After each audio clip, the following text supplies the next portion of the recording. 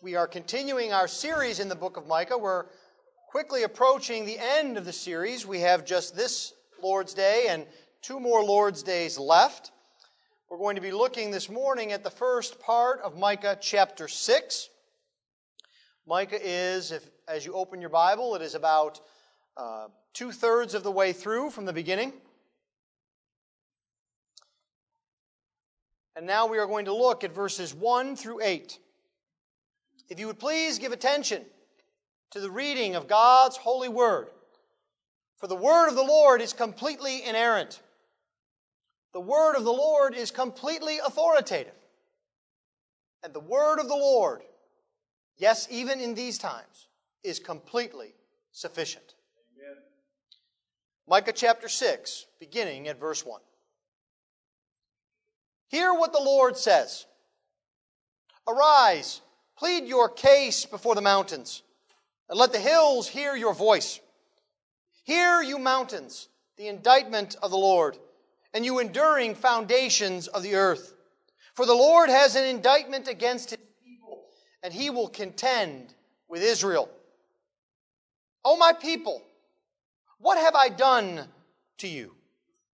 How have I wearied you? Answer me. For I brought you up from the land of Egypt and redeemed you from the house of slavery. And I sent before you Moses, Aaron, and Miriam. O my people, remember what Balak, king of Moab, devised, and what Balaam, the son of Beor, answered him, and what happened from Shittim to Gilgal, that you may know the righteous acts of the Lord. With what shall I come before the Lord and bow myself before God most on high?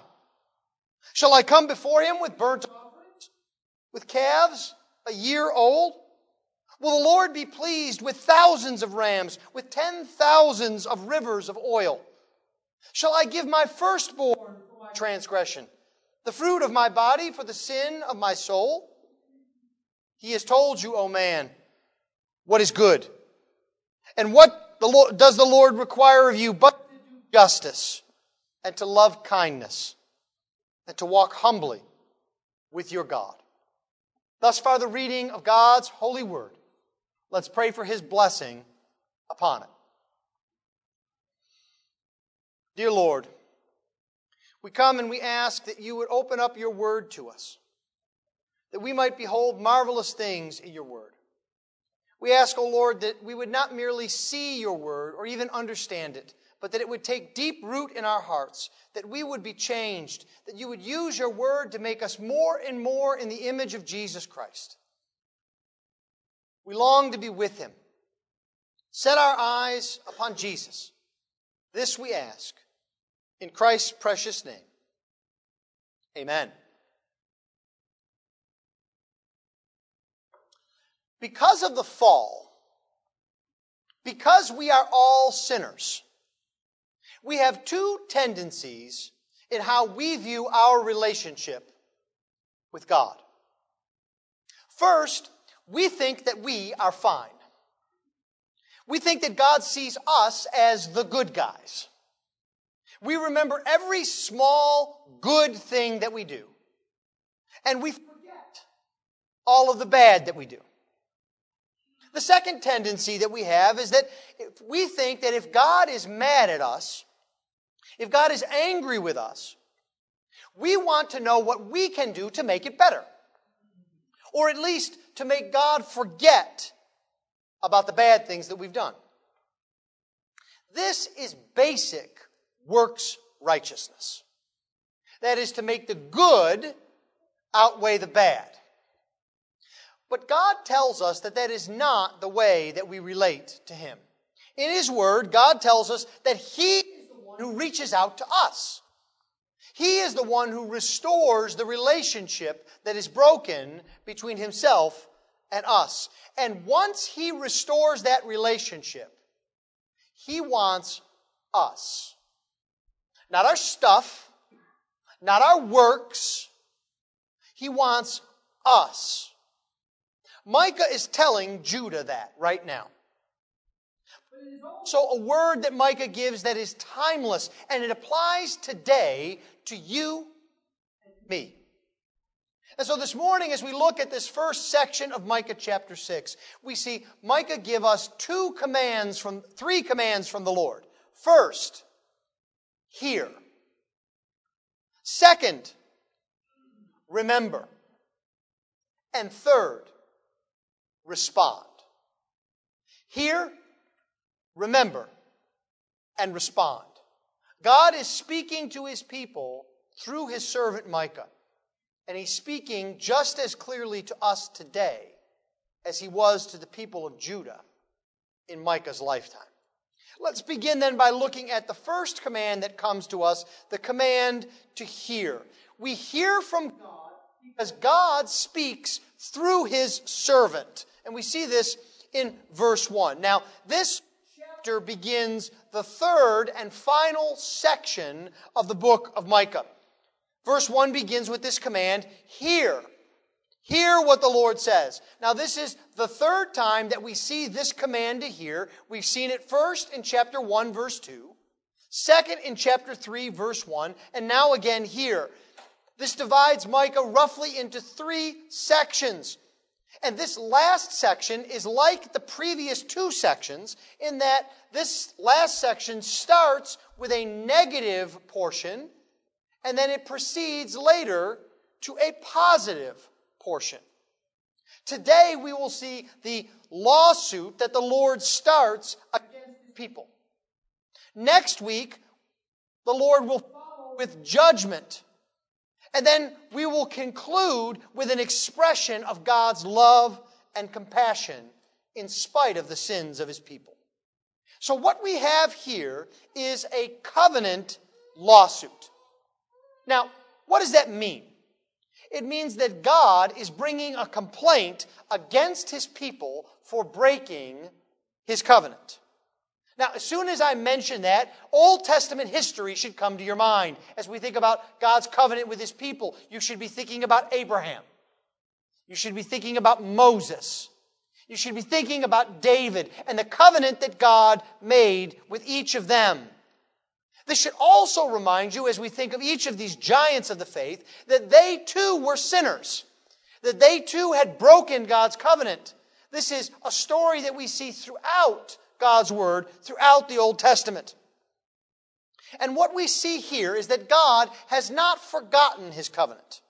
He's not forgotten His people. He will not let His people wander away from Him and take His relationship with them for granted. Now, this is the danger in any relationship, isn't it? We see this in marriages. We see this in friendships. If we begin to take that relationship for granted, the relationship fades away. If you are friends with someone and you take them for granted and you don't pursue them and you don't talk to them and you don't see them, they won't be your friend for very long. The relationship will dry up. And so this is what the people of God are experiencing.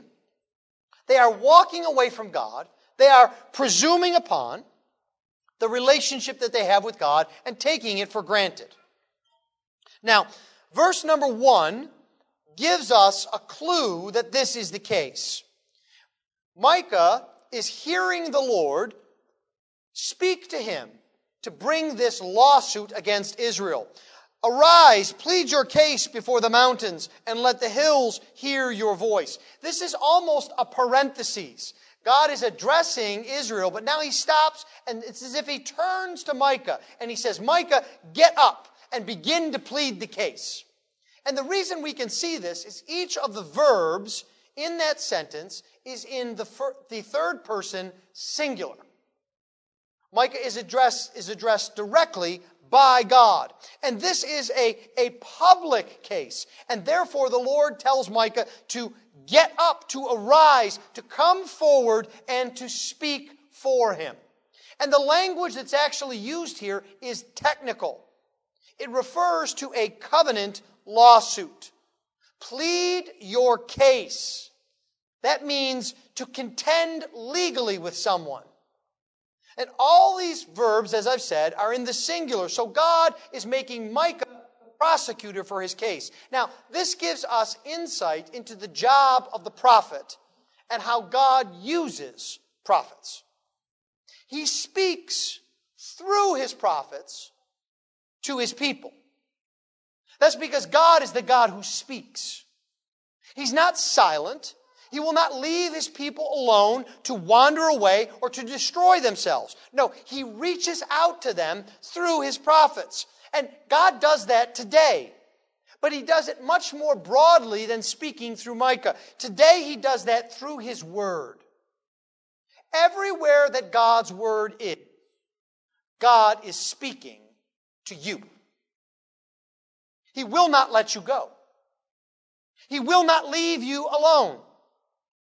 Will you listen to the Lord now as he speaks to you through his word? Now, if you know anything about legal actions, you know that what you need is a jury, a set of witnesses. Now, who should God call to be his witnesses? Not in the sense of testifying about something, but rather to witness the case, to hear the testimony. Who should God call? Well, he can't call upon Judah to be his witnesses because the lawsuit is against them. And he can't call on other people to be his witnesses because they too are fallen. They too have failed. And so God calls on the ancient ones, the mountains themselves, to hear his complaint. Now, why does God use this image? It may seem odd to call on an inanimate object as a witness to a case against people. But the image that we want to see here is that the mountains are, as Micah says, enduring foundations. That is, they have been around forever. They have seen everything. They've seen all that's gone on. They've seen all of the interactions between God and his people. And so it's perfectly appropriate for God to call upon them because they already know what has happened.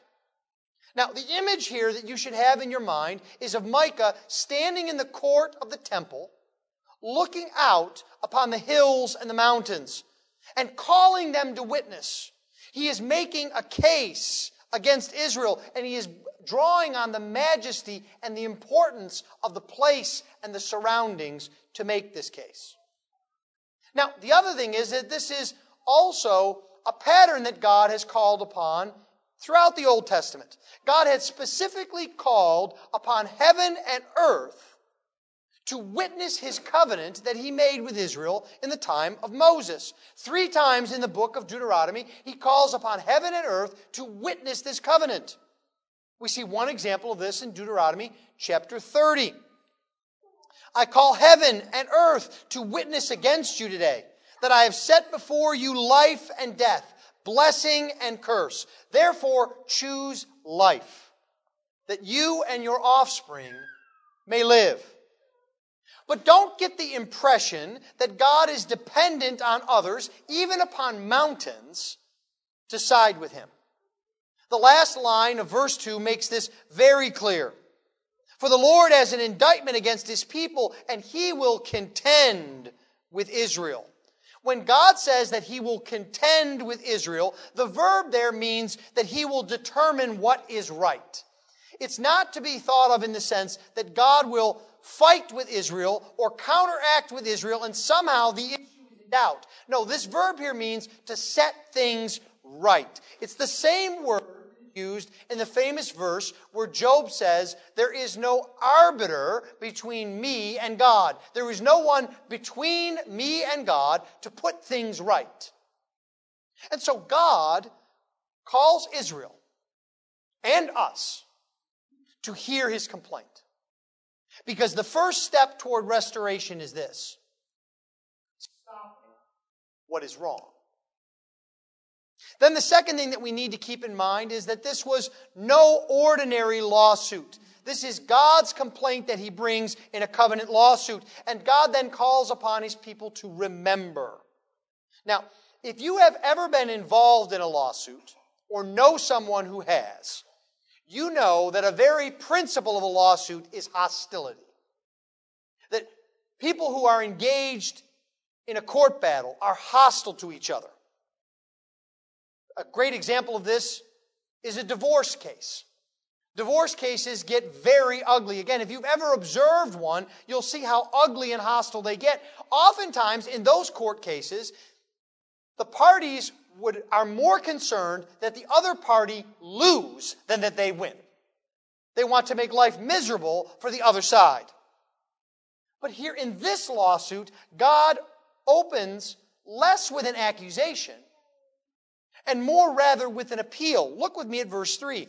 O my people, what have I done to you? And again in verse 5, O my people, remember. God is reaching out to His people with compassion and love. He's bringing this complaint, but He does it in a way to draw them to Himself. Now, what is God's complaint? Is it all of the idolatry that Israel has been performing? Is it that they have stained His holy temple? Is it all the acts of injustice that they have undertaken? No. He wants to know what Israel has against Him. It's as if He says, our relationship is broken. Is there something that you think I've done to cause that? If so, then tell me now. And so He says it this way.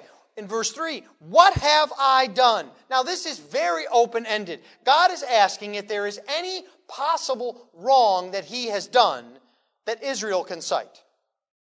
Now, usually when we are involved in a conflict with a relationship, we try to limit our exposure, don't we? We try to keep things in the here and the now. We try to make things as narrow as possible. Have you ever been in a conflict with someone and just hated the fact that they bring up wrongs from long ago? And you just want to say, listen, I don't want to hear what I did a year ago. No, you can't say 10 years ago I should have done that. No, we're talking about here and now. But that's not what God does. What God does is, He says, is there anything you could possibly have against me in the 700 years that you have been a nation? Is there one thing you can accuse me of? And then I think God does something very interesting. He says in verse 3, how have I wearied you? Now, this complaint is even more pointed. Because the verb to weary means to wear out, to exhaust, to exasperate. It describes being so frustrated that you throw up your hands and you give up. You don't expect any change. You don't expect any fix. You don't expect anything to ever be right. And after all, that's all because it's all the other person's fault. They've wearied you. So there's a sense here in which Israel is bored with God. Think about that for a moment. God is a drag for them. It's hard to be with God. God brings them no joy. God wearies them. Now think about that. God is asking His people if that's the problem. And if it is, show Him how. How is that possible that God could weary them? But let me ask you this. Does this complaint apply to you? Do you get tired of God? Does hearing from Him in His Word tire you? Does praying put you to sleep? Is it a burden to obey the commands of God? Have you forgotten Jesus' words? My yoke is easy. My burden is light. God is calling upon you today to change your thinking about Him and about your relationship with Him. God then moves straight on to His defense in verses 4 and 5. He's demanded that Israel answer Him, but Israel has no answer. And so verse 4 begins with the word for. This is a causal word. God is now giving the cause as to why He has not wearied them. It's as if God is not satisfied with no accusation from Israel. He wants to positively assert His defense that there is no way He could have been considered to have been in the wrong. And so He tells Israel to remember, in verse 5, His righteous acts. God has not only done nothing wrong, He has done everything right. Now, when God speaks of His righteous acts, we have to see that this is broader even than His saving acts. These are acts that vindicate God. These are the ways that He put things right for His people who were oppressed and lost. And there are 4 types of acts that God speaks of here. The first is redemption. We see this in verse 4. For I brought you up from the land of Egypt and redeemed you from the house of slavery. Now, God intentionally goes back 700 years to the Exodus. He's saying, does my deliverance of you have an expiration date? Have you forgotten about it? Have you forgotten what I've done? Now, if we think about it, when something is expired, it is useless. Think about milk or bread. After all, that's why we're having a run on grocery stores this week as people rush out upon news of this virus to try to buy up anything that might expire so that they can have useful food. But that's not how God works. His mighty redemption continues. It has no expiration date. It never becomes useless. It is always a part of what we need. Is the story of redemption wearisome to you? Or rather, do you still long to tell the old story of how Jesus died for you? This is something that we must confront. Do we always need the new, the interesting, or is the gospel enough for us? We live in a day that worships the new and the exciting and that casts aside the tried and the true.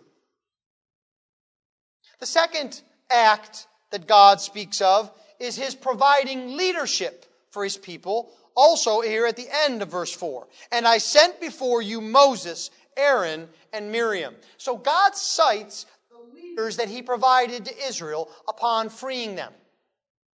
Telling Israel, I freed you and I didn't leave you to yourselves.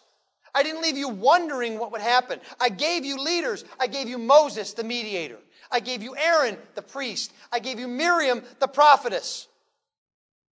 It's as if God is saying, was it wearisome that I did not leave you to wander around aimlessly? Would it have been better if I left you alone? No, I gave you leaders. The third mighty act that God provided was protection. We see this in verse 5. O my people, remember what Balak, king of Moab, devised, and what Balaam, the son of Beor, answered him. Now, God now picks up the story in Numbers chapter 22 of Balak and Balaam. You may recall that Balak was one of the pagan kings who sought to defeat Israel. And he enlisted Balaam to prophesy against Israel, to curse them, to destroy them. Balak tried to have Israel cursed. But God wouldn't let it happen. You may remember that God at every turn stopped Balaam from cursing Israel. So much so that Balak came to Balaam full of anger and said, why aren't you doing what I'm paying you to do? And Balaam said, I can't. I can only do what God gives to me to do. God stopped this attack upon Israel. And so again, God is saying, was it tiresome when I stopped this ungodly king from trying to destroy you? Was it so hard to bear when I protected you all the way into the promised land? No, God protected His people. The fourth and final act that Micah rehearses for us is that God fulfills His promises. And what happened in verse 5 from Shittim to Gilgal? Now, this is a very condensed way of describing God fulfilling His promises. And what you need to know is that it speaks of 2 places. The first place, Shittim, was where Israel camped before it crossed the river Jordan. The second place, Gilgal, is where Israel arrived after crossing the river. So what Micah is referring to here is Israel coming into the promised land across the Jordan. In the midst of the spring flood, you may remember the story of the roaring river Jordan.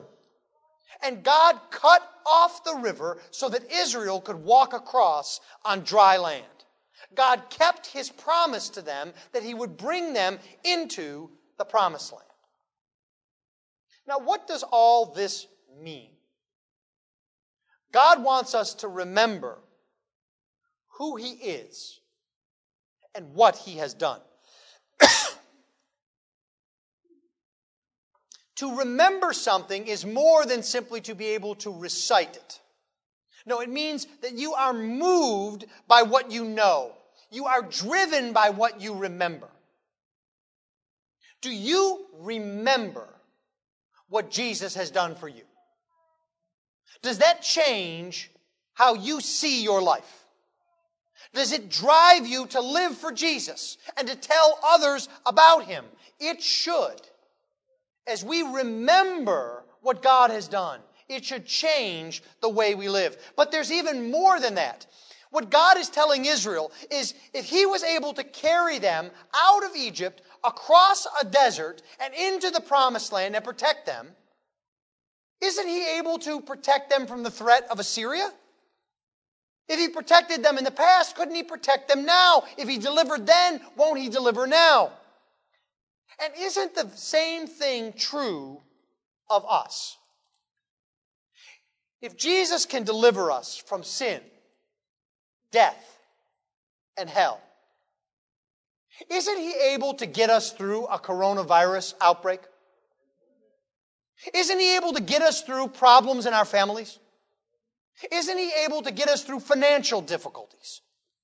Now, the key here is He will get us through perhaps not in the way that we would draw up or that we would design. But we know that He will never leave us. He will never abandon us. So we should never lose hope.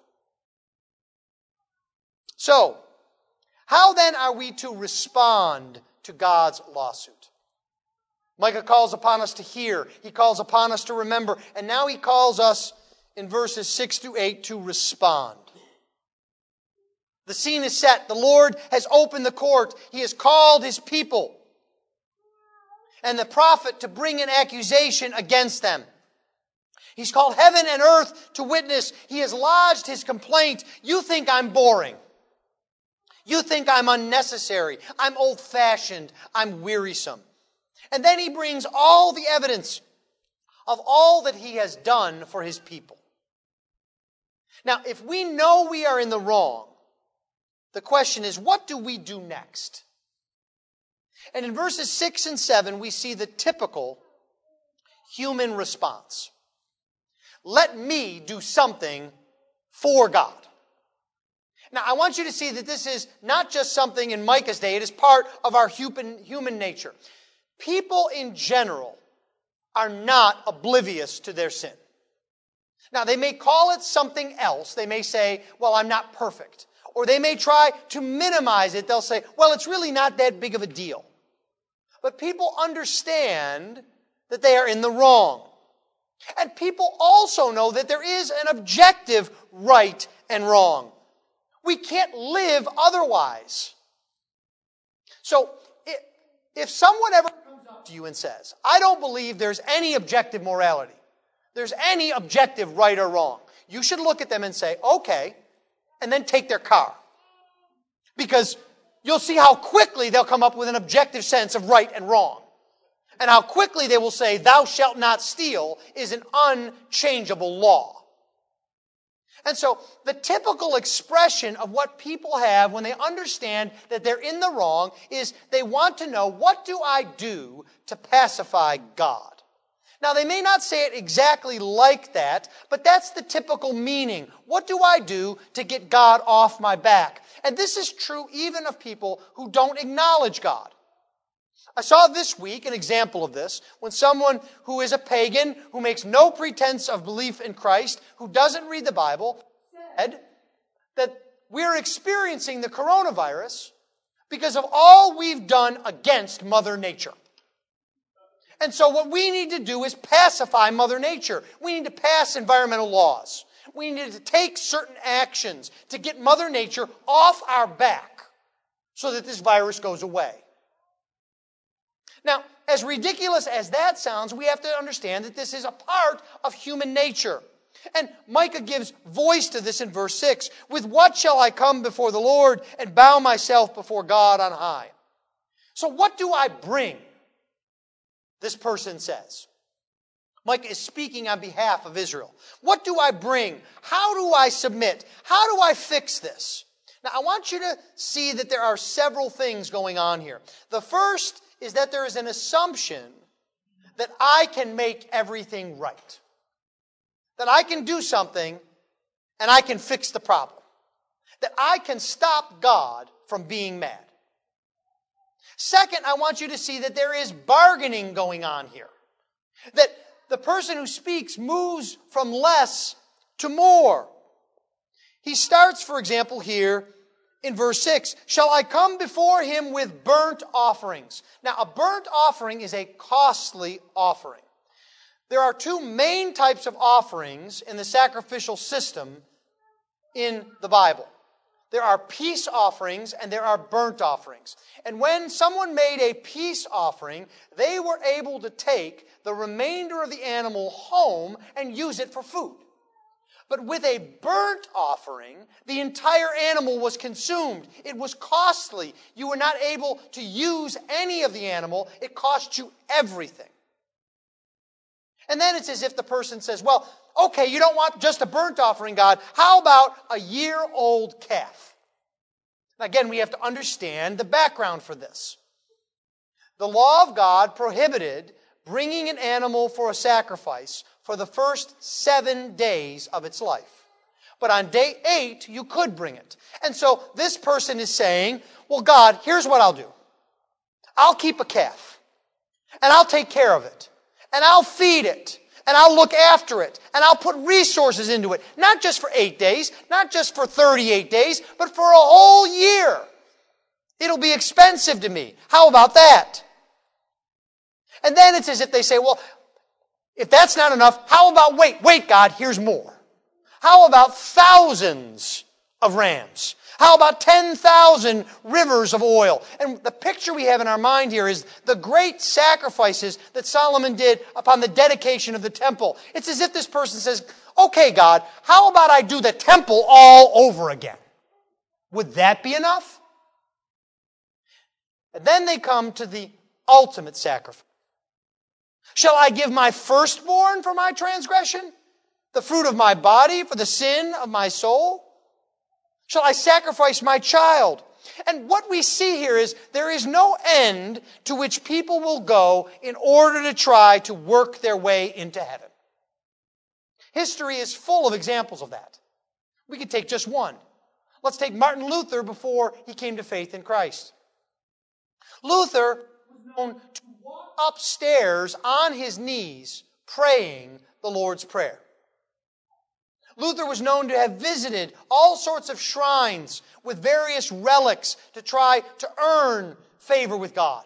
Luther was known to actually whip and beat himself as an act of repentance. But the truth is that all of our efforts fall short of what God requires. We can't satisfy Him with our work. So what then? Well, then in verse 8, as Micah has done throughout this book, he corrects us. He says, not that, but this. Verse 8, He has told you, O man, what is good. And what does the Lord require of you? But to do justice, and to love kindness, and to walk humbly with your God.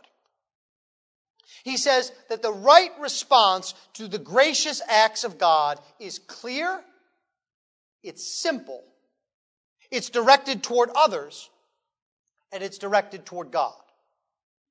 First of all, it's clear. He has told you.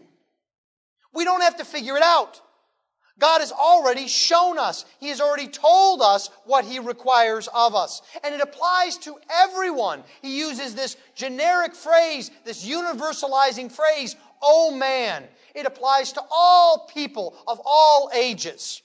Now, where have we seen what God has shown us? How do we know what we are to do? Well, He has shown us in His Word. His Word is filled with instructions. Our shorter catechism, question 3, puts it well. The question asks, what do the Scriptures principally teach? And one of the answers is the duty that God requires of us. God's requirement is clear. But it's also simple. Do you see what Micah says? He has told you, O man, what is good. And then he limits what this describes. It's not just good in a fuzzy, generic sense. He says, and what is good? What does the Lord require of you? But rather except only this, to do justice, to love kindness, and to walk humbly with your God. There's no secret that you have to climb a mountain to go and find out. There's no breathtaking task that you have to complete. Just hearing and obeying the Word of God. This is what Israel was told, and again, in the book of Deuteronomy. And now, Israel, what does the Lord your God require of you? But to fear the Lord your God, to walk in all His ways, to love Him, to serve the Lord your God with all your heart and with all your soul, and to keep the commandments and statutes of the Lord, which I am commanding you today for your good. It's simple. It's contained. The third thing that Micah describes with this is that it is to be directed toward others. It involves treating others properly. We are to do justice. That means to do the right thing, to treat others properly with justice and grace and peace. And it involves kindness and love. To love kindness. This word kindness here is the great word for God's covenant love. We are to be in relationship with others. We are to treat them as God treats us. But it's not just toward others that we are to live. It's also toward God that we are to live. It means knowing that God is God and we are not. We are to walk humbly.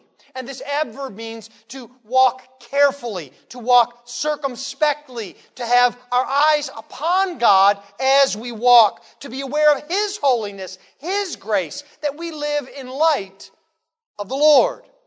That all of our life is to be lived before God. Now, all of this is to remind us that we live in a relationship with the Lord. Micah is not giving you the perfect works righteousness program. He has rejected that explicitly. He is telling you that the Lord requires living in an ongoing relationship, fellowship, and communion with Him. Now, that can only begin when the barrier that separates you and God is broken down. That barrier is sin. And only Jesus can break the barrier. Only He can bridge the gap. Only He can wipe away sin. But once that's done, Jesus also gives us power by His Spirit to walk with the Lord. To live as the Lord would have us to live. And Jesus Himself told us what the Lord requires of us. He said, you shall love the Lord your God with all your heart, and with all your soul, and all your mind. This is the great and first commandment. And a second is like it. You shall love your neighbor as yourself. On these two commandments depend all the law and the prophets. Do you hear the Lord speaking to you today through His Word? God calls upon you to hear Him. He calls upon you to remember what He has done for you. And He calls upon you to respond with thanksgiving for the grace that He has showered upon you in the work of Jesus Christ. Let's pray.